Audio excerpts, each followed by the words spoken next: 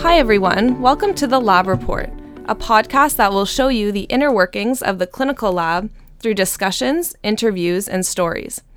Most importantly, you will see what goes on behind the scenes in the clinical lab and how it can impact you.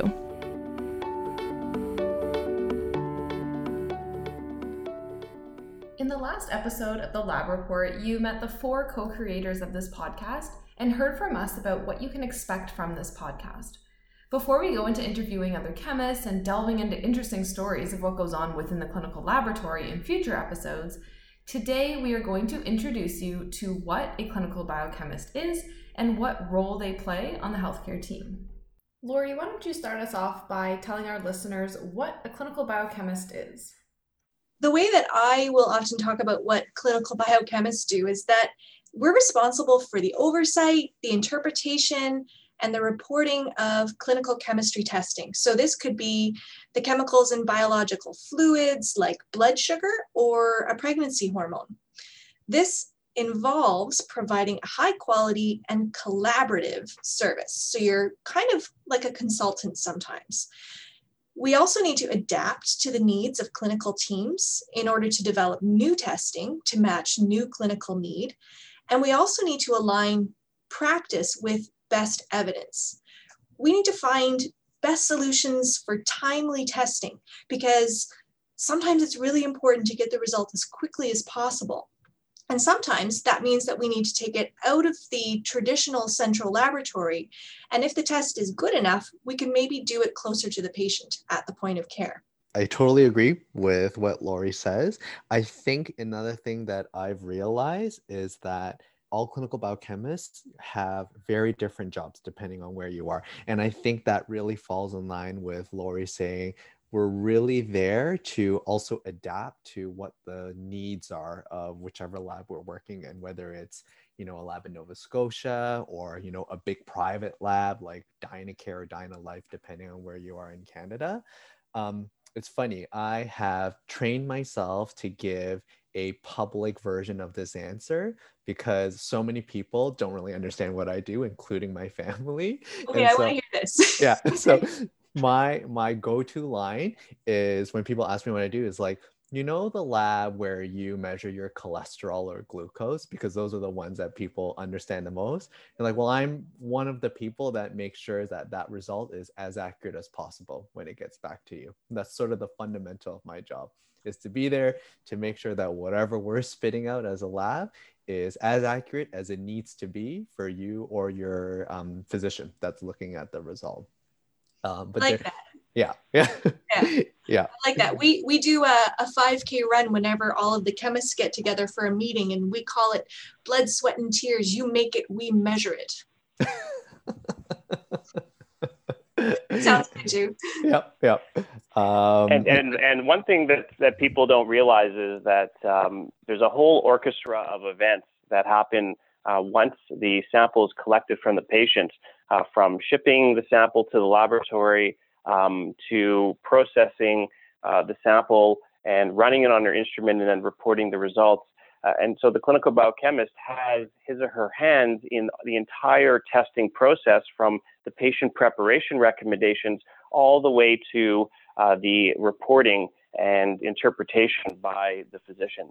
And we call the 3 phases, the pre-analytical, analytical, and post-analytical phase. And all of those phases, the clinical biochemist provides evidence-based recommendations to ensure a seamless transition from collection to reporting. Josh, I love how you use the word orchestra, because I have to admit, sometimes I feel like a conductor, because we're not alone in doing this job, right? We're calling in the collectors at the right time on their cue, and then we've got to call in the folks who are actually running the instrument on their cue, and then we've got informatics people that we rub shoulders with all the time. It's one of the things I love about the job, is being able to work with so many people who are talented in so many diverse areas. And we're all doing it for the same common goal, which is the health of our patients. It's so important that clinical biochemists are at the forefront of technology innovation. And we work also not only closely with our physician and clinical colleagues, but we also work very closely with our industry colleagues as well. to understand what the latest, greatest instrument, what the latest, greatest technology is. Is there a piece of software that could streamline and ensure faster result turnover? So working with our industry representatives is as important as working with our clinical teams. And one important way I like to say about a clinical biochemist is that we're really trained to be experts in blood testing. And I know clinicians are trained to be experts in actually diagnosing and treating diseases, but we're specifically looking at those blood testing, and we're acting really as a liaison between the clinical lab and clinicians, as well as so many other people, as Lori mentioned. And this can stem from discussing kind of what blood tests should even be offered at your institution. When should these blood tests be ordered? When a result doesn't fit the clinical picture, it's really up to the biochemist to try to lead those investigations. How is the actual blood test analyte or the substance that you're measuring, how is it being measured, and what method should it be used, and how should it really be interpreted? So as Josh mentioned, we really do look at the entire total testing process, and we're answering questions very broadly across that spectrum. One of the major roles that I have in my job is to work very closely with physicians who often come to me with results that don't make sense. And so one example, just yesterday, as an example, was a thyroid function test, a hormone that's measured to assess the thyroid gland. And the physician didn't suspect any thyroid abnormalities in this patient. The thyroid scan looked good. There were no signs or symptoms that would be consistent with the result. And so the physician called me and asked, could you look into this result? Is it a true, accurate result? And so then we go back in our laboratory and we conduct a whole series of investigations to make sure and confirm if that result is reliable. And sure enough, when we tested the sample on another machine, we actually got a completely different result. The result was normal, not abnormal like in the originally reported results.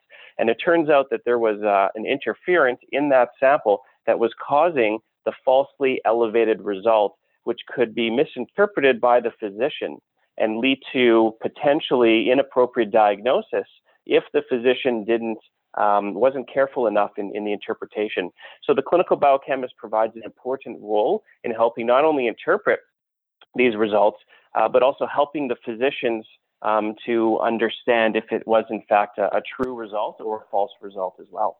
And if you didn't know too much about thyroid testing and some of the different terms that Josh was using, if you keep listening to the podcast, these get unpacked. Right now, I'm getting the I Love Lucy scene. I think everyone knows that one where they are just completely overwhelmed. Yeah, they could screw up the conveyor belt. Now, the point of what we do, and not just us, but like the whole medical laboratory team in hospitals, is that we make sure that from the start of that conveyor belt to the end, we are making sure that when that product finally goes out, we're trying to ensure that it is as good as possible. But obviously, mistakes are always going to be made, right? Because there's always going to be human error. Instruments are never perfect. And so we're also there to try to hopefully catch them. But if we don't catch them, we get feedback from clinicians and patients, and we try to say, did we miss something this time? So is there something we can do better this time to improve our conveyor belt process? And if you think about all the little micro steps in between, putting that first raw material on the conveyor belt all the way to the finished product, there's so many little things that you can get involved in and so many different aspects for you to say, I'm really interested in making this part of the process better. So I sort of want to focus on this, even though we want to make sure the whole thing is good at the end of the day. Oh yeah, Felix, I've seen that one. Is that the one where they're trying to make chocolates and the conveyor belt is just going too fast and faster and faster, so they start eating them, and then it keeps going too fast, so then they're putting them in their pockets and they're eating more of them, and it's hilarious by the end. That's the one you're talking about, right? Yeah, that's exactly the scene, Lori. I think one important part of our job that has started evolving and obviously ties into why us four wanted to do this podcast is that the biochemist or the clinical biochemist should also advocate for physicians and patients, or quote unquote end users of our lab tests, to know more about their own lab testing, right? And the ins and outs. And, we don't need you to understand to the depth and detail that we do, but, it's really important that we constantly get feedback because, even with the example of your hemoglobin A1C, Lori, or the thyroid hormone, Josh, it's really important that we also ask our clinicians and our patients who use our services that if they think something went wrong, it's really important that they tell it back to us, because it's very hard for us to catch everything. And ultimately, the biggest impact is at the end when someone looks at that result and interprets it. And so in this podcast, and as well as in our job, I think we found that, increasing educational awareness of basic lab issues is also really important part of our job as well. And maybe, back then a few decades ago, it wasn't, but I think we are now finding that it is really essential to our job as well. What this podcast is trying to do is open the blinds on the window and let the light into the laboratory. I don't think the lab is no longer a dark, dingy, damp location in the basement of a hospital. We're now at the table as an important healthcare provider with your physician to make decisions for your health. And so what we want to do with this podcast is shine a light on lab medicine and to make sure that it is appreciated and understood from a little bit more than the numbers on a piece of paper. Thank you for listening to this episode of The Lab Report. We hope you are able to learn more about the role of a clinical biochemist within the healthcare team. If you have any feedback or suggestions for future topics for us to cover, please email us at epoc or EPOCC@cscc.ca. See you in the next episode.